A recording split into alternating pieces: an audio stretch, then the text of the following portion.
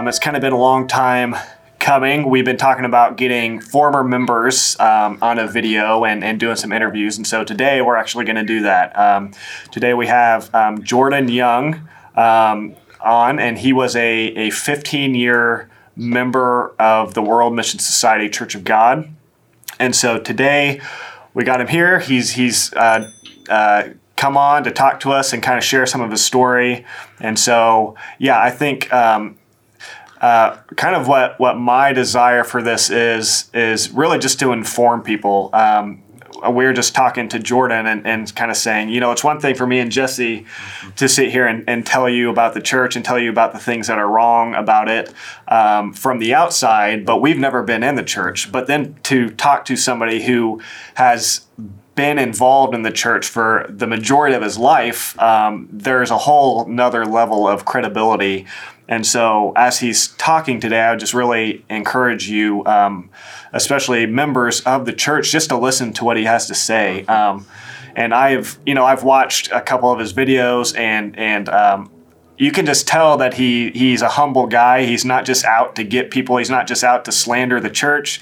He's not trying to lie about them. He just speaks just plainly what his story was and what his experience was, and he doesn't really err on either an overly negative side or overly positive side. He just kind of tells it how it is, and so yeah. So Jordan, thank you for coming on today. Hey guys, what's going on? And also, man, what a great name, Jordan. That's DAN too, right? Is that? Yeah, DAN. Okay, yeah. Our moms had the right idea, I think. Exactly, yeah. Well, Jordan and Jordan. Yes, exactly. Well, yeah, thank you for coming on today. And so I think up front, tell people where can they find your videos, because you've put out some videos already about the church, right? Yeah, I mean, you can pretty much search WMSCOG cult, and it'll be probably one of the first 10 results. My name is Jordan Young, of course, so you can search my name in there. I've made sure that, people can find my videos by searching my name, Jordan Young, WMSCOG cult, something like that. They'll be able to find the videos pretty easily. Great. Cool. Well, I think really quick, we don't have to spend a ton of time on this specific question, but one of the first questions we wanted to ask you is, I guess just kind of like a summary of what the story is of how you became involved in the church initially. And I know you said you were pretty young when you joined, and so kind of what's the story there? What happened to get you involved in the church? Yeah, so basically, it was a random Sunday afternoon, and me, my younger brother, and my grandmother, we were out shopping on just one afternoon. And at the time, we were living in Inglewood, California. And we were just doing our shopping that day. And then as we were about to go home, literally as we were about to step into our car, this lady, and she had her two younger daughters with her. I guess they were shopping as well. And she was just running up to us, like just yelling, like, stop. Like, let me, I have something to show you and whatever. And then, I was so young, of course. And all I remember is they're just talking about the Bible, And then next thing you know, we're on our way, I'd say about an hour trip up north to some church located in Sutherland, California. And I just remember getting there around the afternoon time, and we just got baptized. And I just remember there being a lot of Asian people in the church. I didn't know what a Korean was at that young age. So I was like, wow, there's a lot of Chinese people here. I was such a young child. Yep. Yeah, so I thought it was strange. It was different, of course, from the other churches that we've been to before. So it was really different. But yeah, that's pretty much how it started. My grandmother met one lady, stopped her in the process of us going home, and she just preached to her about the doctrine, Sabbath day, Passover, God the Mother, whatever. And next thing you know, we were baptized. Wow. That's the only thing I remember really, just seeing what kind of people were in the church, mostly Asian, and the baptism as well. And I thought when I was being baptized under the name of An Zang Hong, I was under, again, young mind, I was under the impression that that's how you said God in Chinese. Wow. Okay. Yeah. Yeah, So you said that was my... it was you and your mom and a sibling or that joined the church? Say that again. Who was it that joined the church? It was you and your mom? Me and my grandmother. Your grandmother, and okay. my younger brother. Okay. Yeah. And so would you say that your grandmother had much of a biblical knowledge at that time? Yeah, I mean, I'm not sure if she was really very knowledgeable about the Bible per se. But I do know that she was looking for a church. Okay. She was going to many churches. We even went to one church where it was one of those churches where it was televised. Oh, yeah. One of those Sunday churches on television. And yeah, we just went to so many churches. But we lived a normal life, before that point. We lived just a normal life. She wasn't really too focused on trying to study the Bible, but she was at a point where she was looking for a church, and she happened to be approached by this one lady who preached her about what made it seem like the Bible made so much sense. She thought the Bible had made so much sense when this lady was talking to her, was preaching to her about it. So that was the end of that, and then ever since then it was boom, every single Saturday, every single Tuesday, all the feasts of God that they teach, never missed one. So it was nonstop. That was that was the beginning of it, and up until when I left 2018 November, it was just nonstop. Cool. Okay. Well, hey, I want to ask you a question, but before I ask that question, I feel like this would be wise for people. This question is going to be for people who are on the edge right now, who are looking into these things, watching our videos. So before you say this to them, could you, and I don't know what it would be, whatever comes to your mind, what do you think they would need to hear from you to know that you were actually a member? It could just be 2 or 3 things. Just something to, before they hear my next question, that they know, okay, he must have been in if he knows this. Well, I still know I know they teach the 13 teachings of Mother. Okay. There's 13 teachings of Mother I didn't know that. members were required to memorize. So I think I still have those fresh in my memory. Really? Yeah. What are they? It was you don't have to do all 13. Okay, the first one is, it is more blessed to give love than to receive, as God always gives love. I think the second one is, when we give glory to God, the glory returns to us. The third one is, a beautiful mind has no hate, but brings forth a perfect love.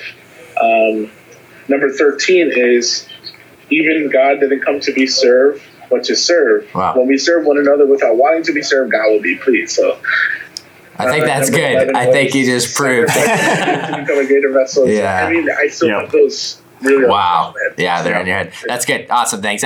Before I ask this, I wanted people to know. So my question. Oh, yeah, they'll definitely see that. Yeah. So my question is not even like I don't know. I had this in my heart driving over here. I was thinking, what would be a good question to ask him for people, since we're getting all these emails today?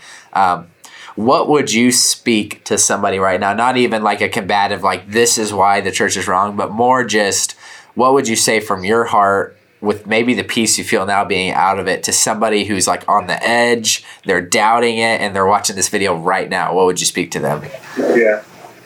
Well, one big thing is, it's already proven that the church has gone after people in trying to sue them for speaking out against the church, and that if someone knows the Bible, if anyone knows the Bible, that's a huge no-no, right? Yeah. I think it's in 1 Corinthians or something like that. Yeah, that's right. Where you should not sue your neighbor. Yeah. So already that's, something like suing someone, that's a huge red flag already. You're trying to sue someone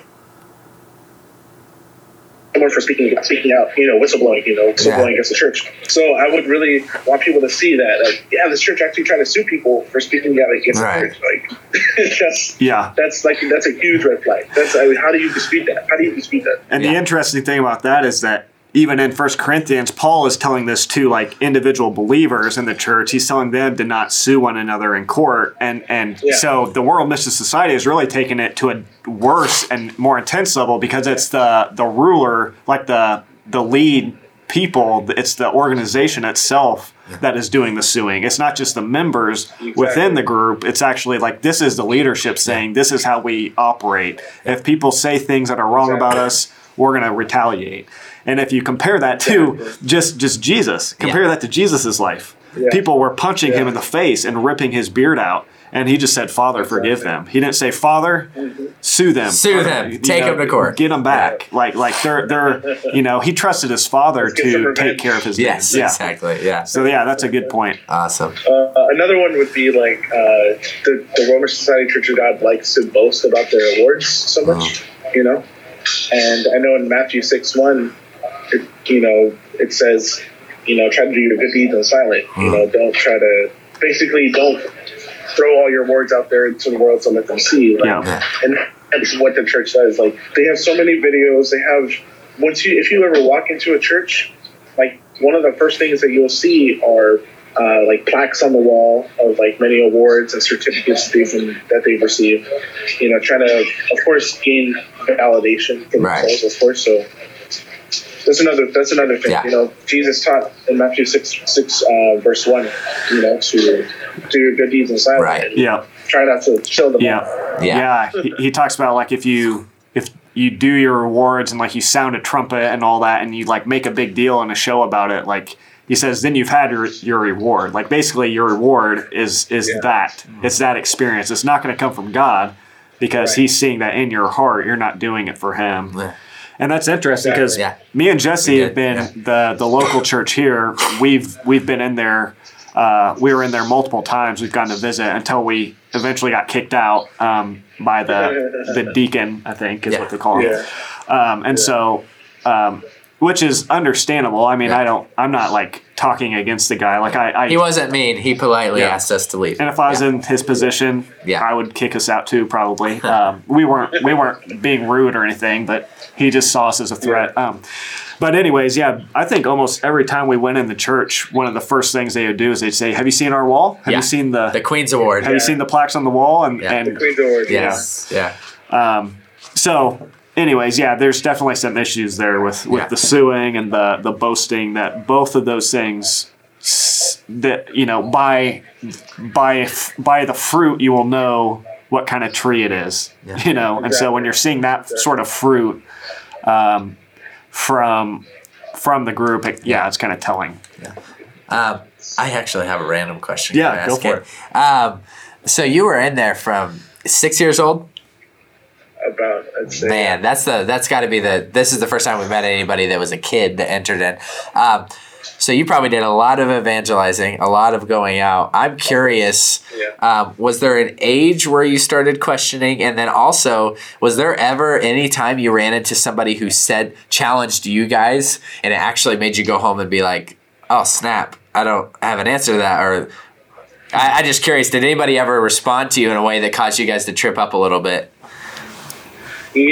So to answer your question, so I started going out evangelizing when I was about 15 years old, which is very unusual in the church, because they usually want you to start when you're 18. Oh, okay.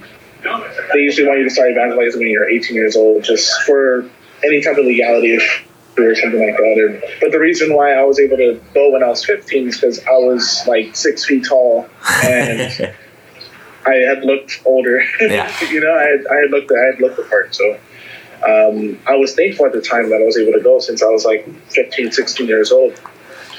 And there was a few times where I'll be going to like UCLA, I'll be going to USC to go evangelize.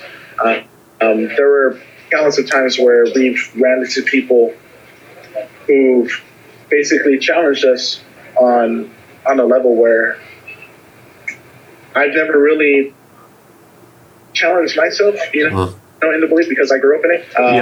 But the thing is that I was so into the WMSCOG doctrine that I just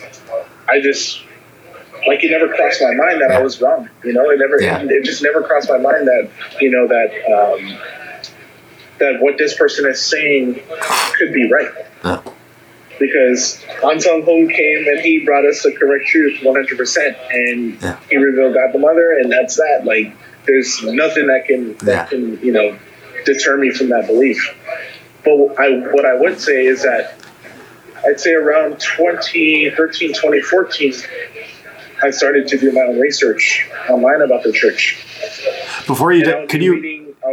Sorry, what made you start doing that? And then, so what made me start doing it was just curiosity. Okay, I was just curious. Okay, I was just, I just wanted to see what people were saying about the church. Yep. And of course, at the time when I was doing my research online, I felt guilty because the church teaches that you're eating from the tree of knowledge of good and evil, right?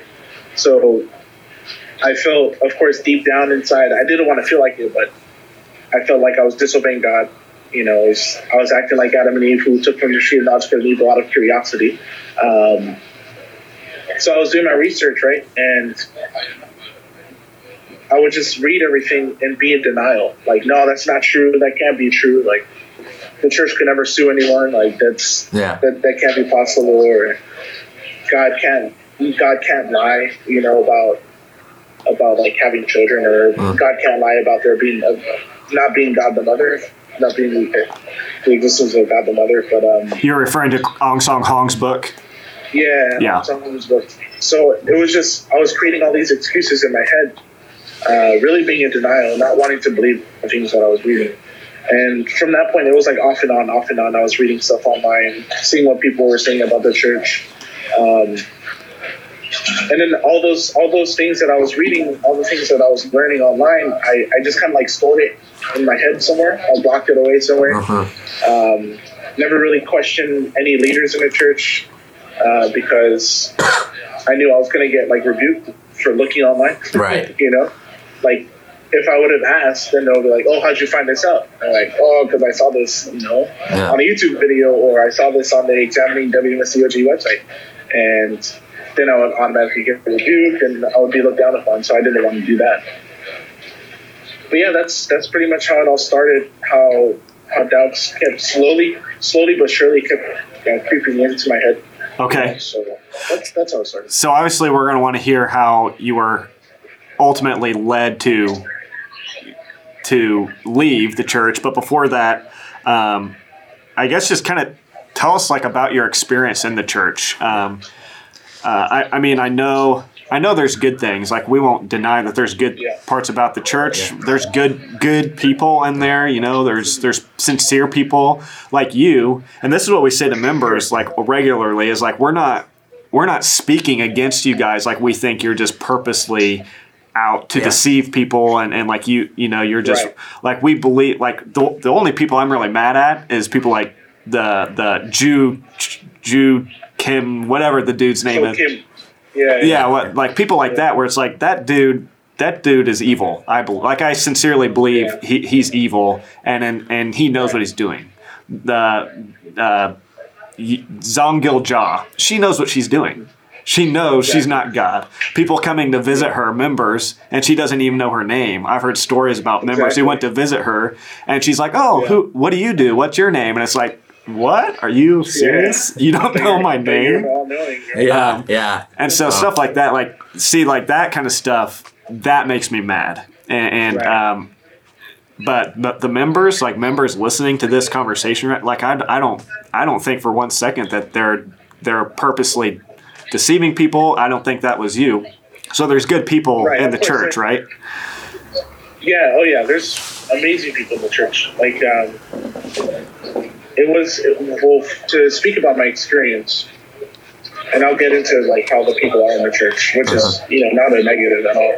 But from when I was a child, I had made a ton of lifelong friends, that I knew that were in the church, because I didn't have a lot in common with kids outside of the church. because I couldn't celebrate like Halloween, Christmas. I couldn't do certain things on Saturdays, to hang out with my friends or anything like that. Then, of course, my only friends were really the ones that were in the church, So, and then as I was growing up in the church, I came across having a lot of like nightmares, because I'd say from the time of like between 2004 and 2012, it was really getting heated up about the talk about the end of the world, the talk about, Father is about to come and bring his children back to heaven, right? So things like that can kind of be really unhealthy for a child to go through, because we were being shown videos about like a nuclear war going to happen soon, like World War III, possibly a meteor striking the Earth or something like that. And these things were, being taught to everyone in the church, including the children. So I found myself having like nightmares about the end of the world, nightmares of me like not making it to heaven because I was being a bad kid, Wow. So that was like a real thing that when I was in the church as a child, speaking for even current children that are still in the church right now, like there's many kids that could be going through the same thing. Yeah. Because it's still going on right now. Like, Father can come any day. You got to make sure you're on your best behavior. You're doing your best for father and mother, and trying to store up as many blessings as possible. And if you don't, then you're gonna end up on the wrong. You're gonna end up on the wrong side. Yeah. And it doesn't matter what age you are. Like you could be, a child. You could be an elderly person. It doesn't matter. But yeah, like the people that I've met in the church, they're all amazing. There's of course a few bad apples, but for the most part, I made like really strong lifelong friends in the church. And what sucks is that now that I'm out and I've made videos against the church, now I'm seen as like their enemy. Yeah. So excommunicated. That was like super tough, because I had to make that decision if I wanted to speak out against the church, if I wanted to bring awareness about this church. I already know what the church is going to say about me. Don't talk to Jordan. You can never talk to him again. He's a follower of Satan now. So it was pretty tough, because so many lifelong friends that I've made were in the church, and now. Yeah, that's a bummer, man. That's a real bummer. They can't talk to me. So he just said something interesting, kind of goes back to your question about, like, because what you just brought up, the prophecies. They were making specific prophecies, right, about Armageddon, World War III, and they had a time date on them, didn't they? Was it 2012? Like, it's happening. It wasn't a question of maybe. It was like, this is an official prophecy, right? Yeah, so it was a thing to where it wasn't like a core teaching of the church, where it was like, 2012. It was like subtle hints here and there. Like, this is going to be the last year. Like, mainly like the leaders. The leaders were the ones who knew, like, for sure, like 2012 is the end. But like for the newer members, the younger members in faith, they weren't really taught about 2012, but they were always given those little hints. Father's about to come. Even this year, 2012, this year, it may be the year, something like that. So, but for sure, 2012 was a thing in the church. Of course, they're going to deny it, but I've seen situations where members were selling their cars, were maxing out credit cards, were emptying out savings accounts, creating their jobs so they can preach 24 hours. And this was around the 2012 time frame, because they were being taught that it was going to happen. Exactly. So I saw all this stuff, and it affected myself as well, because I was in high school. I was playing football. I was a football player in high school, and the summer of 2012 was when I actually had quit. I had quit playing football, and the pastor of the LA church allowed me to start going evangelizing. So that's why I quit football, because I was able to start going out preaching and recruiting people. So during the summertime, when I was you know, when I should have been at football practice, you know, preparing for the football season. I was out like 2, 3, 4 hours north in Fresno trying to start like a house church.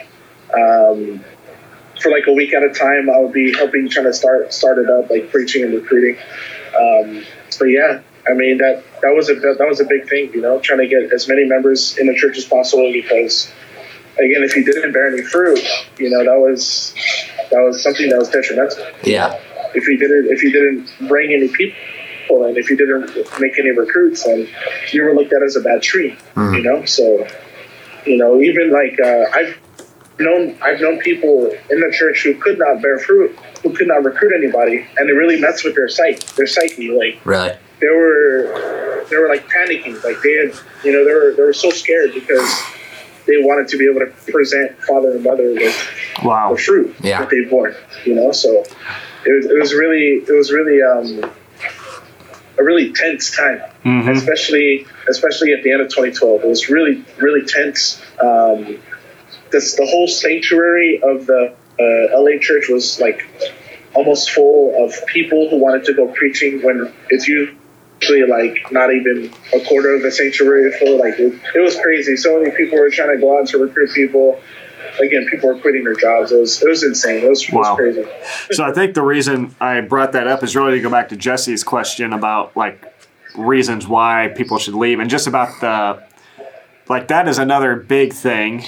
Even though, you know, like you said, they'll try to deny it, but I've heard that from multiple sources, and that this church was very specifically teaching, you know, the end of the world, prophesying basically. And you know, you look in the Old Testament. Where is it in the Old Testament? In Deuteronomy or something, where it gives the standards for Deuteronomy 18 or something. Somewhere where it gives the standard of like a false prophecy, false and true prophet, and it talks about if somebody makes a prophecy and it doesn't come to pass, like they're not of God, and you can just discredit everything they're saying basically. And so, like if members could just see like that what you're saying is true, like you're not just making this up, and I've heard this from other people. The World Mission Society Church of God was teaching their members that the end of the world was coming in 2012. Whether they're doing it through. It was funny. It was funny that one of the feasts that we kept, the pastor in LA, he was saying the closing prayer or the opening prayer. He was saying a prayer, right? And he actually threw it in his prayer. It was in 2012. He threw it in his prayer, and I think some people noticed, but he said, on this last day of Pentecost, on this last, like it was going to be the last like one. This is it. Yep. So, you know, I'm sitting there praying, and I opened my eyes like, did anybody else hear that? Yeah. Like you know? Yeah. Like that's a. Like you just threw it out there, and I'm like, okay. And then some members would talk about it after the service, like, yeah, this is going to be it. This is it. Wow. Yeah. Yeah. Did you find that? Yeah, Deuteronomy 13. I was close. I was just 5 chapters away. Yeah, go ahead and read that. Yeah, if a prophet or a dreamer of dreams arises among you and gives you a sign or a wonder, and the sign or wonder that he tells you comes to pass, if he says, let us go after other gods, which you have not known, and let us serve them, you shall not listen to the words of that prophet or that dreamer of dreams. For the Lord your God is testing you to know whether you love the Lord your God with all your heart and with all your soul. You shall walk after the Lord your God and fear him and keep his commandments and obey his voice, and you shall serve him and hold fast. But that prophet or that dreamer of dreams shall be put to death, because he has taught rebellion against the Lord your God, who brought you out of the land of Egypt. So it's pretty severe. The consequences of giving. A false prophecy. Yep. So that's just another really clear reason why. It's just like really if you stop, like you've been able to do, and just really start thinking for yourself about these things, you can see like there's no way this church is true or of God. There's just too many blatant issues like that can't be, they can deny, but they're there. Yeah. So here's another question I had that I'm curious to get your perspective on is your experience in the church. the Bible's very explicit. It's very clear. Getting forgiveness, having salvation, is something that is given as a gift. It's by grace alone, through faith alone. I'm just curious, from your perspective, being involved in the church, do you feel like the atmosphere, the culture of that group is one of grace and like salvation is a free gift, or is it like a works-based system? So they say that it's by grace. Many times in the pastor in LA's church's sermons, he would say, "Oh, other people say that, you know, the Womerton Society Church of God, you have to do a lot of work in order to be saved." But he would say, he's saying or something like, "Oh, we don't really have to do anything because God did everything for us. You know, all we have to do is keep the Passover." You know, that's like that's just keep the commandments of God, like the feast of God and the Passover, and you'll be good. But of course, in between the lines of, you know, being a hardcore member like I was, and like many others were, you know, it was. I did a video on my channel. The last video I had made, it was about a prayer list that, you know, there's a prayer list from the church that basically lists off what type of sins there are. So basically this prayer list shows that, you know, it basically shows the types of sins that the church considers a sin. For one example, it is a sin to desire sleep.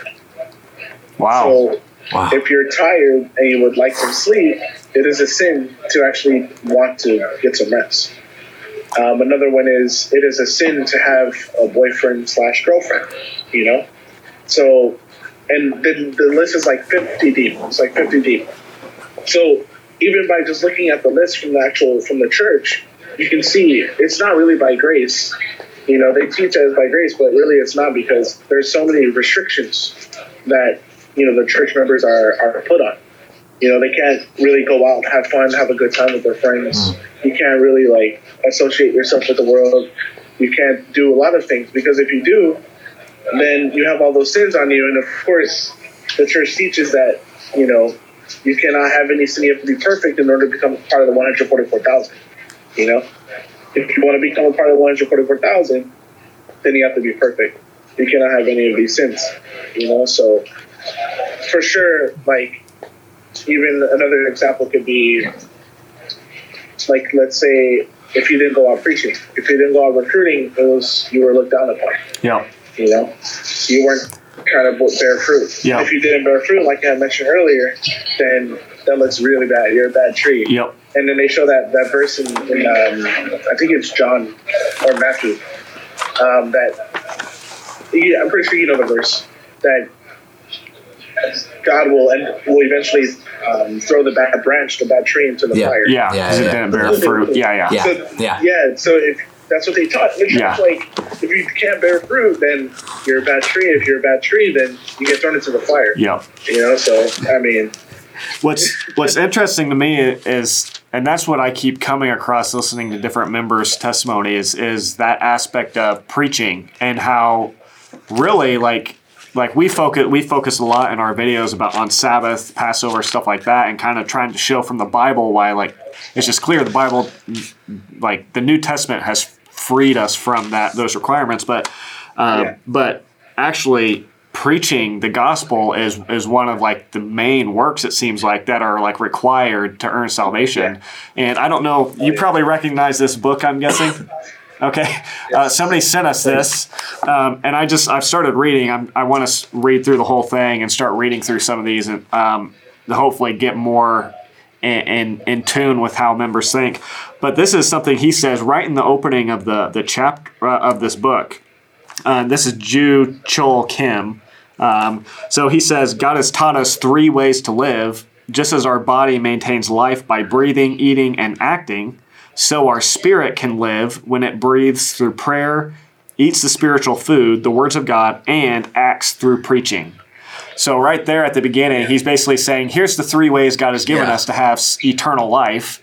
And one of those is through preaching. Like, so he's just saying straight up, like, you have to preach to get eternal life. Yeah. And then you have like the New Testament that's saying, no, you're saved by grace through faith. That's it, apart from any works. It was very clearly implied that if you didn't have the desire to preach, then you were indirectly like killing souls in a way. Wow. The way their logic is, you have every opportunity with whoever you meet. You have the opportunity to show them about God the Mother. You know, so, and if you miss that opportunity, then the church says that, oh yeah, you're just gonna let him die. You know, you're not gonna. What a guilt trip! Yeah. You know? So they're thinking, yeah, it's a guilt trip. It's really a guilt trip, because then you would have you have members in a church, like they're at the grocery store and they're right next to someone in line, you know, and they're trying to preach to them about God the Mother, or you're in school or something and you're trying to preach to your classmate right next to you, you know, something like that. Yeah. You know, in the most inopportune times, the most not the greatest settings for trying to preach someone the Bible. Yeah. You would see that a lot. Yeah. That's interesting. Because they have that guilt trip inside of them, like, if I don't preach to them, then their blood is going to be on my hands, basically. Right. That's how it is. So obviously, I could ask you, like, so I could say where I sit, where Jordan sits, right? We, like when Jesus says, who do you say that I am, you know, right? And they all say this, and he says, no, who do you say I am? And Peter confesses it. You're the Christ, you're the Son of God, and blessed are you, the Father's revealed this to you. So we believe Jesus, right? He's the only one with the words of life. We have peace in him and security in Christ and his sacrifice. So I'm asking, was there ever a moment when you were in this church that you were like, I'm set, I love the Lord, he loves me, I'm so good? No. Automatic, no. Yeah, man. So it was, would you say mostly you were operating out of fear? Man, I hope I make it. For sure, yeah. Wow. It was always, they said in the church, they always told the members, like, don't ever, like, they literally said, don't ever think that you're set. Like, don't ever think that. Literally the words. And they would show a verse. They would show a verse in the Bible. I forgot which one it is, but it's in the New Testament, where it says, "Be careful to think that basically you're set. Like your faith is good, because then at that point, then you're easy to fall away. Basically, so it was something along those lines." But yeah, that was the mentality of the members. Like, don't ever think that you're set in your faith. Don't ever think that you can't do more for father and mother, right? Yep. Father and mother. And wow. You're always trying to, always try to like receive blessings. Wow. Via cleaning the church, going out preaching, just really doing any like buying food for the church. You know, so it was like, if you didn't do any of those things, then you were like, yeah, this guy's not going to heaven. Yeah. So you have Jesus saying, come to me, all you who are weary and heavy laden, and I will give you rest, because my burden is easy, my yoke is light. And you have the world mission society saying, come to me, and you who are weary and heavy laden, I'll put a couple more bricks on your back to carry, and add a couple more things in your hands to make you feel more miserable and more guilty and more hopeless. And man, I think, and they would say that, oh yeah, we should do it because when God came a second time, when Anselm Home came a second time, he set the example for us. You know, they said he preached endlessly for 37 years. He fasted, for 7 days, and leave his wife. Yeah, exactly. Yeah. Sorry, low blow, but it's true. Yeah, that's true. Yeah, that's true. Yeah, that's what they say. Like, God came into the earth in the human flesh. Yeah. 100%. So what excuse do we have? What? So we should have no excuse to say like, oh, I can't go preaching today. Yeah. Whether you're sick, whether you're feel like, in whatever circumstance, you should have the desire to go recruit and save people. I want to ask you this, because I've said this. We've run into them a few times. We literally just last night had a guy that was at the church we were hanging out asked us, because he has been running into them at the college campus here, and so we were giving him advice on how to love them but talk to them, and I said this and I want to test it with you, so if you need to just tell me I'm wrong on air, that's okay. Every guy I've talked to, it seems like it's a template. When I say something, they come back with registered this verse, this verse, this verse. If I challenge that, it's let's move on. So would you say most guys and women that are out there evangelizing, it's not that they're just like so in love with the word, it's that they have it memorized solid, that they know how to combat each answer or question?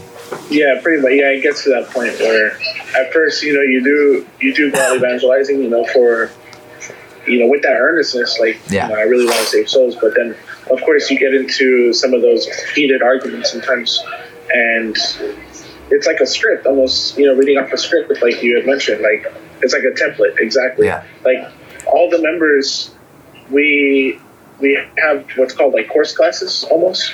That's pretty much what it is. Like, it's a class, basically how to dispute, certain questions, and disputing certain questions with,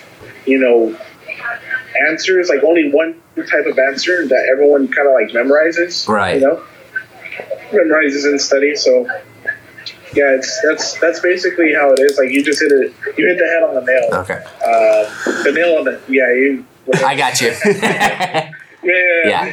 No, I just because we noticed that we would to be honest, even we didn't know it at the time, but the guy, I had met with some guys at the river here in the city, and one of them, me and him went at it for a while in a loving way, but I was enjoying it because I love the word, so I was just kind of throwing some stuff back at him, and he met up with us again, and he brought somebody, and this guy knew his stuff, man. He walked through everything. We found out later he's the deacon, but even him, I feel like we would stop him in the middle of his spiel and drawing and question something. And so I just remember a couple times he kind of just looked at us. I know I hope his heart is good. But yeah, he kind of looked at us like we were stupid, but he never had an answer. He would just kind of like look at us like, what kind of question is that? And then he'd kind of move on. Yeah. Yeah, and so I just remember, and even in that, I was like, man, it was so weird. Yep. He knew the word. He was flipping back and forth, but yet when it was something as simple like the Sabbath or Colossians and stuff like that, it was just like he was just almost annoyed. Like, why would you do this? Yeah. Why would you challenge me? No, I can recall a few times where when I wasn't as well versed and someone would throw me off my rhythm, because it's kind of like a rhythm type thing when they're preaching out. Like, it's the same verses over and over and over. You're saying the same, like the same exact words, like almost robotically. And yeah, a couple of times I would get thrown off my rhythm. I'm like, really? Like, let me continue, let me finish. Right? Yeah. And then you can ask your questions. But that's exactly how it is. Last one, I promise. You take it from here. You say whatever you want. So I want to know, because like we've said, so we've already made this clear. I'll say it one more time. People in this church, we believe that their heart is sincere. They really believe they have the truth, and I give them kudos, because if you should be telling people if you have the truth. We've also run into some bad apples. We've run into some. We and some brothers have been treated very rude. I just heard that a member of the church and a guy at the college campus got in a shoving match over evangelism, and I know that's not the norm. I would like to know, though. I feel like I'm hearing the different talk, though. When it comes to, like, say, guys like us who, like, we want to talk, like, let's study, and we want to continue to meet because we believe they have it wrong. What's it like behind the scenes in the church to people like us, like in the church to people who are loving, who really want to talk to you, but like you had said, you were so like, there's no way I'm wrong, so they're obviously wrong. I'm curious, was the speaking healthy even from the leaders? Were they healthy with how they would talk to the followers about how to treat people like us, or was it more like, we're idiots, we're going to hell, we're following Satan? No, I know exactly how you guys are. I'm using my mind from the church, from when I was in the church. Gotcha. They would say that you guys are almost like they would just blatantly say false prophets. Right. Like if you knew your stuff, like I know you guys know your stuff, and if you two were going out and you had encountered a member of the church and you guys would be going back and forth, then after you guys conclude your conversation, then the two who were preaching from the church, they'll say, oh yeah, those are false prophets. Yeah. Like straight up, like those are false prophets. Yeah. They're straight up just trying to just find holes in the truth. Right. You can't find some holes in the truth. That's what they would say. And in a lot of ways, they're probably saying that to each other really to try to encourage whatever doubts were trying to come up in their own hearts when they realize this guy knows his stuff and he's saying things I don't know how, so I'm going to say, he's a false prophet. That's what it is. Yeah, trying to explain it away so they don't have to think about it. Yeah. Automatically, if you two gentlemen, I know you guys know your stuff, they say, yep, false prophet. Wow, move on. Yeah. Okay. Don't even try to say it. So let's get to what finally caused you to leave. Like, what was the straw that broke the camel's back? Right. So it was. So I had became a leader, a group leader in the church, in the LA church. So I had about 24, 25 members under me. And as I was beginning my leadership, me being so young, but I've known a lot of the members that were under me for a very long time. So it was cool. Like they didn't have a problem with me being a leader or anything like that. But the thing was, the leaders in the LA church, we had one meeting a month all together with the missionary of the church. So not the pastor, but with the missionary. And basically this meeting was almost like an update of what's going on in our group. And that update consisted of attendance, who's attending, how many times they're attending, who's preaching, how many times are all your members going preaching, and who's tithing. Who's tithing, who's not tithing. So as we were preparing for one of the meetings, I had asked one of the other leaders, who was a deacon, I had asked him, hey, so how are we supposed to know if our members are tithing? Because we already keep record of attendance and we keep record of who's going to preaching, who's going out recruiting. So then he just blatantly told me, oh yeah, just look in their envelopes. Wow. Look in their tithing envelopes to see if they're tithing. So, and in the back of my head, I was like, okay, like that's kind of weird because, tithing, which is giving 10% of your income, that's personal. That should be none of my business. Like, that should be none of my business. Like that should be only between that person and God. Like that should be. I should not have any part in seeing it. But thinking that, I'm in this leadership position. Father, Mother put me in this position for a reason, and these are the procedures that we have to go through in order to update the status of our group monthly. So, very almost feeling guilty. I had looked in the envelopes. I had, of course, checked off who was tithing, who was not. But that always just really put a bad taste in my mouth. Yeah. That's not something I should be looking at. Like it was, so that kind of planted the seed in my head. Like this really seems like a business meeting. Like we're creating PowerPoints, we're making like spreadsheets and a PowerPoint presentation to show the missionary. Like, yeah, this is the status of our group. This is how many are attending, and this is the goal for the next month of how many we want to attend. Right. And then we would show again, this is the current status of those who are preaching. And then next month we have the goal of, this many more members that need to go preaching. Or that's a good business plan. This month, this is how many people we recruited. And then the next month we want to double that number. We want to meet our monthly quota. Right. Right. So that's how the meetings went, once a month. And it really put a bad taste in my mouth, just seeing how it was like a business behind the scenes, because this was only for like the leaders of the church, the most trusted, right? The leaders, because they don't just make anyone a leader. They don't make anybody a leader. They really have to trust you. They really have to know who you are. They have to know that your finances are good.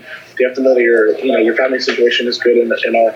So they trusted us, to basically come up with those monthly quotas and It's crazy. So yeah, that happened, and I'd say about a year into being a leader, because what consists of being a leader is that you have to go preaching almost like every day of the week. So me working 8 a.m. to 5 p.m. every day, I went straight to church right after work. I would eat dinner after church. I would eat dinner after church, and then right after dinner, we would go out preaching. And then sometimes we would have meetings after preaching, so I wouldn't get home a lot of times until like 10:30, 11 o'clock, almost midnight sometimes. So, and I have a wife, and I have a son as well, a very young child. So I kind of felt that I was like missing a lot of time with them. Right. It wasn't really healthy for our marriage and the relationship between me and my child. So slowly but surely, I stopped going preaching, and of course they started looking at me different. Like, oh yeah, he's kind of like slipping away a little bit. That's how they would say, like, we have to reel him back in a little bit. So yeah, I stopped going preaching, and then I had also stopped like giving tithes as well. I had stopped tithing. So by this point, when I had stopped tithing, then I completely got demoted from being a group leader. Like, oh, you're not tithing anymore? All right, you're done. Wow. So your status in God's kingdom is dependent on how much money you're giving. And exactly. Wow. And at that point, when I had stopped giving money to the church, I had noticed like the higher up Korean members would look at me a funny way, like a certain way. They'd give me like a certain type of look, like, yeah, I know you ain't giving, you're not giving any more money to the church, like. Wow. And then during like the autumn feast time, like the Feast of Trumpets, Day of Atonement, Feast of Tabernacles, I just stopped going. Like, it was one of those feasts where I just didn't show up. I just didn't show up at all. One, because during those feasts you're required for like 7 straight days. You're supposed to go 5 a.m. and 7:30, I believe. So every single day, and I was like, man, this is just wearing on me, like mentally. Yeah. Being stressed out, working every day and then going to church right after, and then waking up super early in the morning to go to church. Like, it just wasn't healthy mentally. And you can see it in a lot of the members too. Like, they'll be like mentally and physically, they'll look worn out. Like, you can see bags under their eyes and just like sleep deprived. It was crazy. And I just had stopped going, and every single piece of information I had locked inside of my head, it all just came rushing forward. Like, it just started making sense. Everything I had seen online, everything, and seeing how the church was being ran by like a business. Yeah. Everything just started to make sense, and I was like, yeah, this is. It was difficult too, because I can't even remember exactly what I was thinking, because I can't imagine. I was like a part of this thing for 15 years. Like, it was a part of it. It was like it's who you were. Into me, It was like a part of me. Like, a part of me I just had to like just rip off like a Band-Aid, Yep. And it was. I'm glad you did. And it was tough because I knew I was like, I'm not. Most of my lifelong friends I'm not going to be able to see again. I'm not going to be able to talk to again. And my grandmother, who was a deaconess, she was probably going to freak out, She was going to freak out some type of way, thinking that I'm going to go to hell, and burn, So with that, like, again, say something to, because there's members who are on different levels of that same process that you were going through. There's some who are like they're just about to start this process. There's some who are in the middle. There's some who are at the end, and there's still, maybe even some who are like years out, but they're still struggling with anxiety and like fear and doubts. And so I guess, what would you say to encourage them? And I know this is kind of maybe a lot to ask, but just to encourage those who are just struggling with that anxiety, and like it's a paradigm shift, really. It's like your whole it literally is like part of yourself you're having to say goodbye to. Yeah, exactly. It was like a complete 180. What I would say is, me personally, my I kind of went into a stage where I didn't like really talk to anyone for a few months straight, besides my wife and my son. And I just didn't want to talk to anyone. But personally, my therapy was just doing as much research as I could, to validate that right. This church is not the truth. Because if you have that mentality, or a little bit of the mentality that this church could be the truth, then you're going to be thinking to yourself, "Oh, I'm disobeying God right now. Yeah. I've left the church. I've looked online. That means I'm gonna go to hell and I'm gonna burn, forever." Yeah. So to kind of like erase that thought process, I kind of just did. So I did a lot of research. Yeah. I did everything I could to just learn about like all the fallacies, the negative things about the church, what they lied about. That was my therapy, and just validating, the reason why I had left. Yeah, she said that's the best. You will know the truth, and the truth will set you free. And so that's great. So basically, you're just saying, like, to those people, whatever spectrum you're on, just like keep pressing forward into looking into this. Actually, objectively look at what is true about this, and the more you do that, the more you're going to see is that you have nothing to worry about, because this church is false. There's just, if you actually look at the evidence, it's false. There's no question about it. Yeah. You should have really nothing to worry about, really. I mean, everything that I've seen, researching about the church online, it's been backed up with evidence, and the stories are consistent. There's not really a video of a former member that you can say that they're lying, really, because we've all gone through the same exact thing. Yeah. No matter if we've been in New Jersey, Los Angeles, Seattle, we've all been going through the same exact thing. So it really kind of sucks that the church tries to say that we're lying about our experience, because how can all of us former members who made videos, we didn't just collaborate together and collaborate. Yeah, what are we gonna say? What are we gonna say about the church this time?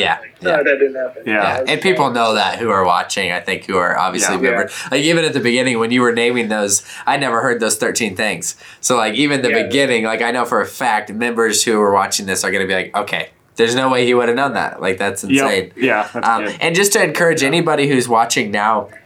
I know the church says it's a sin to get on. It's a sin. These are Paul's words in his first letter to the Thessalonians. He says, "Do not quench the spirit. Do not despise prophecies, but test everything. Hold fast to what is good. Abstain from every form of evil." So Paul's advice at the end of this letter, he's encouraging them. God has sanctified you. All this stuff. Test everything. So like there is nothing biblically that says it's a sin to test the word of God. If you are on the truth, you should be able to withhold somebody challenging you. Like it should stand. And that's like so like to members, like you just heard Jordan, a former member, telling you what you should be doing is testing the church. And now you have Paul telling you the same thing. Yeah. So, like, as far as commands of God go, like, this is pretty clear. Like, you could say this is a command. Yeah. Test everything. Yeah. God is not a God who wants us to just blindly leap into some dark place. Like, even when Jesus was on the earth, he was constantly saying, look, I'm doing these signs so that you may believe. He didn't just say believe and then take your brain and toss it to the trash can and don't ever think about this. The whole way the resurrection of Christ happened was set up so that it was evidential in nature, so that the disciples could go and say, look, you guys know, like you can go and test this for yourself. It wasn't like, don't go look because we know there's no basis here. So if you go digging around, you're going to find, skeletons in the basement. It's at the end of the gospel. At the end of the Gospel of John is we wrote these things so that you might believe. Yeah. Like it's not. So it's not. That my heart goes out right now. I just can't imagine, when you're part of your life, and then the people who you're looking up to, your leaders, are telling you, don't go online, you sinner. Like I can't imagine. Like that would be scary, and I can't imagine you're researching and you probably are feeling that crazy guilt. Like, oh, what am I doing? I'm just as bad as Adam and Eve, and So I hope whoever's ever watching this can feel encouraged in this moment. You watching this and you testing this is actually the call of God to test things and to see if it's the truth. Yep. So real quick, I know you got to go soon. I want to ask, and I don't want to give out. I won't give out this member's name. But we asked specifically a member when we're sitting down having a conversation in a coffee shop, and we asked what happens to the World Mission Society Church of God? What happens to your faith if John Gil Ja, this woman, dies? Or not if. Yeah. And for us, it's like when. Like, she's going to die. Yeah, when. So it's like when. And he told us that, well, it's not true. Like, that proves that the church is false. That like it's all over, basically. Yeah. Obviously, we know when that happens, they're gonna do something. They're gonna say, oh well, she. Yeah, but I'm wondering, like, what was, as for you as a member, did that ever cross your mind? Did people talk about that? Did you have was there a backup plan for when that happens? No, yeah, that most definitely crossed my mind, and I've had like 1 or 2 conversations with other members, like, yeah, what if she does die? Like, but of course it was automatically shut down. Like, no, it's impossible. She's God or whatever. But I already know that for sure when she does come to die, because she's getting up there in age. She's almost like 80 years old, and she's from what I've heard, she's pretty like her body's wearing down on her. So it's going to happen sometime soon. But when it does happen, I know 100%. That they're going to come up with some crazy reason, Yeah. Trying to use the Bible. Like, they're probably going to say something along the lines of, you couldn't change fast enough for mother. Like, Yeah, They'll blame it on I figured, you. Yeah, they'll blame it on the members trying to guilt. Which is crazy because I don't know if you know much about Jehovah's Witnesses, but Jehovah's Witness, the Watchtower, has multiple failed prophecies, and a good amount of them, I think they blame the church. Your faith wasn't good enough. You weren't ready. Like, so there's always a way to throw it on them. That's what they're going to say for sure. Yeah. Like, I can already see it happening. Yeah. Man. Sad. Well, yeah, I think we want to let you go. I know you want to get to your family, and so I just want to say, like, man, how glad I am that you get to go enjoy a movie with your wife. Yeah. Which is something that for you sure. probably, like, members can't relate to a lot of that. Like, you just get to go hang out and watch a movie. And I just think, too, of, like, the New Testament, where, like, I was just thinking during this conversation, a challenge to members is, like, how many times do you ever see Paul or Peter or James telling the believers to go out and evangelize? Like, it's kind of a weird thing. Like, they're never saying that. They're just saying, like, live as lights in the world. Obviously, they're saying, like, live a quiet, peaceable life, things like that. Like, do work with your hands. So, like, the biblical way is, like, there are people who are called to go out and specifically preach, and we're not denying that. But, like, overall, like, this burden that they put on members to where they can't even go out and enjoy life like you are. Yeah. Like, I just feel burdened for people, and I feel so glad that you get to lead this conversation and just go do that without the pressure of, like, man, this movie's going to send me to hell. I better really enjoy it, kind of thing. Yeah, so, and then just kind of as the final thing, I guess, and then I'll let you share whatever final thoughts you have, is I just want to encourage you, and I know we both want to say, is that to you and to other members who have come out with your experiences, that, man, I can't imagine how hard it is to even think about God, to think about the Bible. And so I get that. But I would just say, like, what you already know is that the World Mission Society Church of God is not Christianity. And that does not reflect what Jesus truly taught. And it's just interesting. You look at the history, like, Jesus was on this earth. He died, he rose again. I think evidentially there's just no denying. That's something you can go dig into all you want, and you're going to only find that the Bible lines up with reality. And so, I just encourage you. Like, I don't think what your experience is, like, out of God's hands. I think there's great and good things that he has planned for you still. And so I'm just encouraged that you're out. I'm encouraged to hear your humble heart in all this. Yeah. And I don't get at all that you're just bitter toward the church or members even. You just want to help people. So I appreciate that. Yeah, it's great, man. Awesome. So any last words you'd want to say to members? Well, if for any current members watching this, again, like, it's probably been said throughout this video many times, but this is, I'm obviously not lying about my experience. many of these other members are not lying. We're not trying to speak negative. We're not trying to bring you down or anything like that. We just want to make sure that you're aware that the church is doing, some of these types of negative things in the background and behind the scenes. And pretty much all they want is your time and your money. The most, two of the most important things that, that it is to a human being. We don't want to lose those things because it's needed to survive. Yep. It's needed for survival and, for your good mental health. Yep. So just for your mental health, for your sanity, for your family, just really look into, really look into the details in this video and other videos as well, and just really, really weigh your options and seeing if you really want to continue in an organization like this. Yep. It's good, That's man. good. Yeah. Great. Well, thank you so much. Thanks for taking the time to do this, and tell your wife thank you from us. And, Yeah. enjoy the movie. I'm actually hoping Thank to you. see that soon. I'm curious how it is. Hopefully it's funny. For sure. All right. Thank Awesome. you. Yeah. Thanks, Jordan. Talk to you Have a later. good night. Bye. All right. So, yeah, we're going to keep going for a minute if that's okay with you. You can try to get up if you wanted to stop. Oh, sorry. No, I was kidding. It shows we're not perfect. Yeah.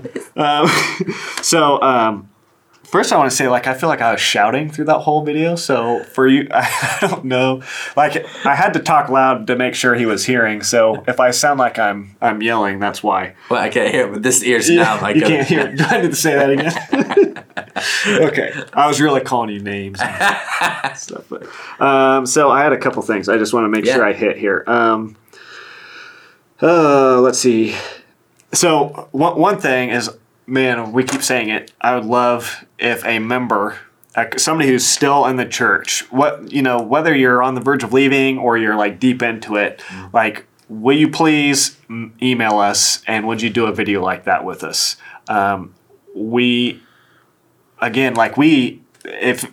If anything what that video did, it just made me feel more compassion and love. So there's in no way do we want to just get on and have a debate and try to prove you wrong. That's not at all. I would just love to talk to you and just kind of hear your point of view. What is it that's, even after maybe hearing an interview like this or hearing some of the videos we've made, what makes you decide to remain in the church? And so if there's anybody who's brave enough, I know it would be a difficult thing. And so it would be, it'd be a big deal if you'd do that. If you'd be willing to come on and just talk with us about these things. Would you think that'd be a good idea? Yeah, I think it'd be great. And we could even do if you wanted to email us and just to make sure, I can't blame you. I'm sure it'd be easy to think, they'll just get me on air and they'll record me and they'll try to trip me up on my words. We won't do that. We could even send you, boundaries, or even do a template of hey, here's 5 things we want to talk about. These are the templates, and then we'll just ask you. And but we really mean that. We love you guys. If we got you on a video and tried to trip you up, then we'd be hypocrites. Yeah. Yep. And then also, I just wanted to say, as a side note, not a kind of a side note, but also in reply to so many comments I get all the time. And one of the first things that members will say is they'll go to, obviously, what we talk about all the time, Saturday service, and they'll accuse me of, we're attending Sunday, and Sunday's, a pagan holiday or a pagan day. So what I want to just tell you is that I just came from Saturday service, the community that the main church community that we function in, the main service really is on Saturday night. And so I say that sort of humorously, but also just to tell you, you guys keep saying you keep service on Sunday and Saturday is the right day to do it. Well, we actually attend church on Saturdays is one of the main services in our community. So that's kind of a side thing. Yeah. And then lastly, I just want to say that I so appreciate Jordan coming on and doing this, and so appreciate his bravery, really, because I know there's so much fear built into this group where for members who have left, we're talking to many different people who are just are carrying this baggage of fear of man, are these guys going to sue us? Are they going to attack us? And man, that just says, first off, we've talked about this, that says so much about this church, that members who leave have to be afraid of the retaliation of the World Mission Society Church of God, like if you leave there and you start speaking out against it in any way, they are going to attack you. And that is so unchristlike. That's so against everything that Jesus taught us to be like, and to the way to treat our, he says to love your enemies, do good to those who persecute you. For those who are speaking against you, he says, just bless them. If somebody curses you, he doesn't say sue them or curse them back. He says return that curse with a blessing. Return it with blessing and with favor and doing good to them. And so why if you're a member of the church, why is it that your organization is not following that? And so I just say, if you are if you can relate to Jordan's story and any part of it, if you're coming out, we just want to say, like, we do these videos in the hopes that we're not just getting people to leave the World Mission Society Church of God. Like, that is not our end goal. Isn't just to get you to leave. Our hope is that you come to realize that Jesus is the truth. Like, we're trying to get people to go to Jesus, and our encouragement would just be for those of you who are having a similar experience to Jordan, is just to realize, again, kind of what we're just saying, is that the World Mission Society Church of God and the things you experience or you might have experienced in that group does not define what Christianity really is and is really meant to be. And so if you have a horrible taste in your mouth from the experience you had in the World Mission Society Church of God, maybe it makes you not even be able to look at the Bible without this distaste and like, man, I could never go back. Just know that whatever those feelings are, whatever that distaste is, it's not actually this. Like, that's like these blinders that have been put over you that just need to be taken off by Jesus, and he can do that. So that's good. And I would just kind of say too, like in John 6, where Jesus was saying these hard things to the disciples, and he said, you must eat my flesh and drink my blood. So that bothered the disciples. It was weird. It was different. It was confusing. It didn't make sense, and it made them want to leave Jesus, to say, like, I'm done with that. Like, that was a weird experience, and I don't want to go back to that. But what Jesus said, are you guys going to leave too? Are you going to, is this experience going to cause you to completely abandon me? Like, it's good for you, abandon the World Mission Society. I don't know why I'm pointing this. Abandon this, abandon the World Mission Society Church of God, abandon Zongil-Jah, abandon all that is.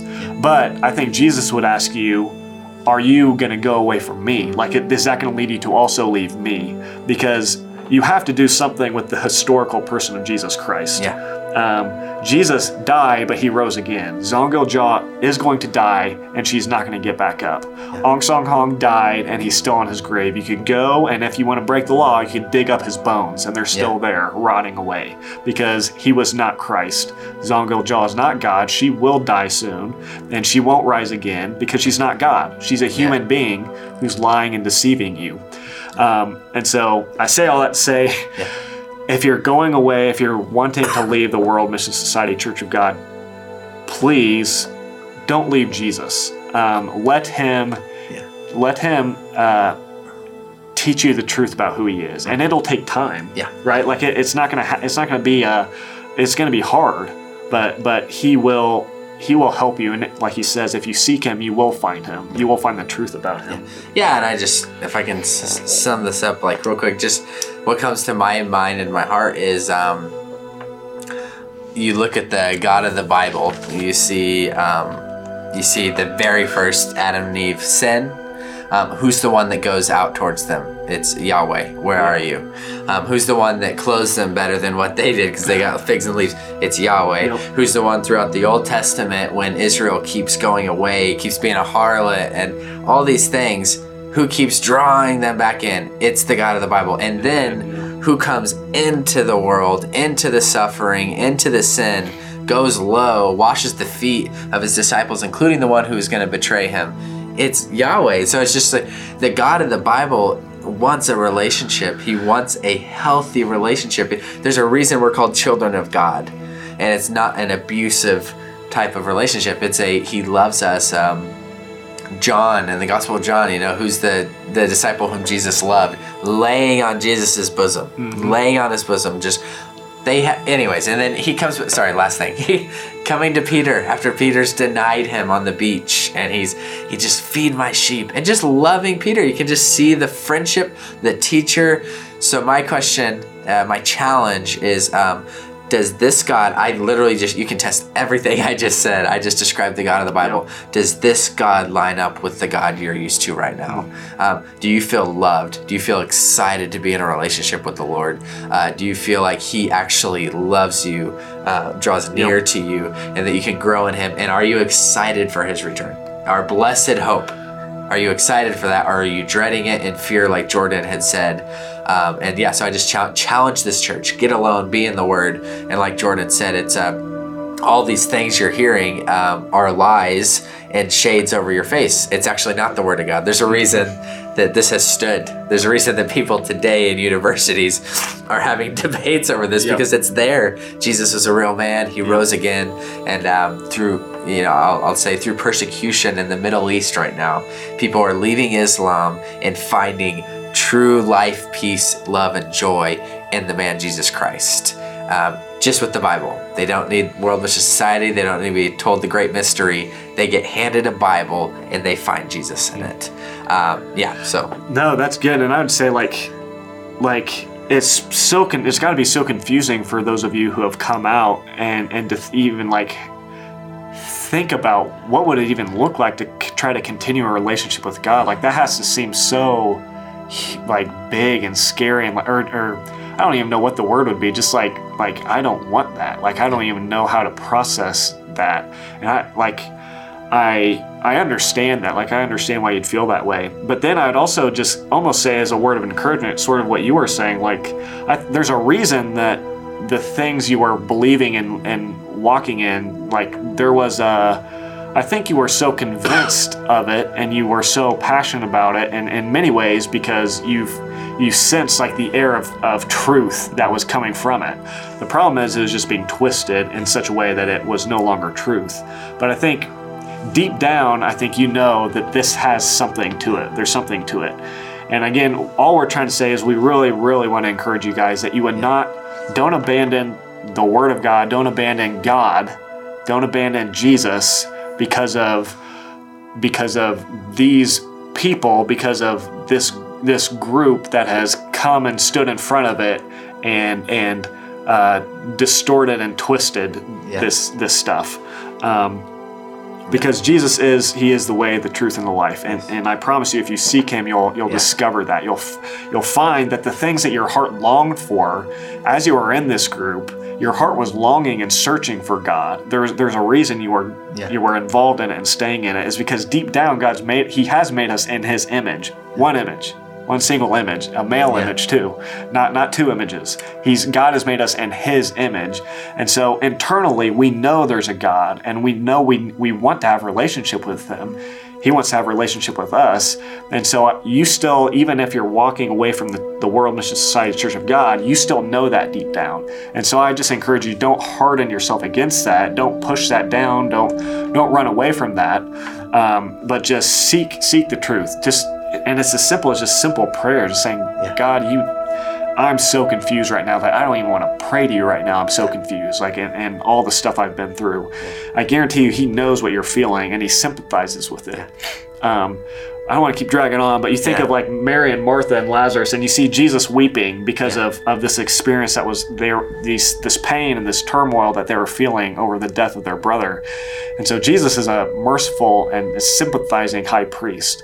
So He's not looking at you like angry and condemning you for having spent so much time in this group, and He's not going to condemn you for whatever length of process it takes to get back to a place where you're walking with Him. He's going to be with you patiently, walking with you every step of the way, and He's the one to do the hard work too. He just wants you to make that humble decision to stay with Him and not run away from Him. And as Jesus followers, and me believing this is the divine Word of God, just to brag on our God and compare it to the world mission, I can say, go abide in the Word, go pray, go seek the Lord, because I believe God on His Word. and I don't have to hover over you. I don't have to say, don't read that alone. Make sure you come to my group and I'll show you what it says. My God is bigger than that. My God is bigger than that. He will speak to you through this word, and I can trust that. And there's such freedom in that. Like, I literally cannot imagine feeling like I have to hover over people to make sure they get it just right and correct everything wrong so they fall into place with World Mission Society. Like, that should say something right there, that they have to watch you every step of the way. It really goes back to what you kind of started off with, is just like this, the difference between what this Bible, what God's Word really teaches, what Jesus really taught, and what this is teaching you, the World Mission Society. The difference is that this is teaching you God's up here and there's this ladder, and it's if you read this doctrine, what it's telling you is that you have to make the energy and the effort to hopefully figure out how to climb up this ladder, and one day maybe you'll reach God, and then maybe He'll accept you. What this really teaches is that we're down here helpless and hopeless. We can't do anything, and God has climbed down the ladder that we couldn't climb up. He's come down for you when you could do nothing to get up to Him. And that's what He's doing now. That's what He wants to do with you, not just 2,000 years ago, in Jesus. That was like the pivotal moment of Him climbing down the ladder to say, hey, I love you, even though you have nothing really to offer, and even though you might not preach enough, or keep Sabbath or whatever. That's not the point. The point of this book is that God loves us, and we love because He first loved us. Yes. And so God is a God, this Bible teaches about a God who climbs down the ladder, and He comes down to get us. Like Romans 5, it's while we were yet sinners, Christ died for us. It was while we were weak at just the right time. That's when God said, that's when I'm going to step in and help them. And so, this and this are teaching different things. So if you have a bad taste in your mouth from this, that's understandable. I get it. Run away from this. Yes. But don't run away from this, because there is truly good news here. Yes. There's true peace, there's true joy, true freedom that you can find in here. And again, I keep coming back to what I feel strongly in my heart is that it's okay if it's a process. It's okay if this isn't like an overnight thing where you're like out of the World Mission Society into continuing to read the Bible and just feeling fine about it all. It's fine if it's a process where little by little, if you stay with God, He will set you free. He will transform you. He will reveal to you the truth about who He is and what truly is peace and joy, the freedom He really wants to give you.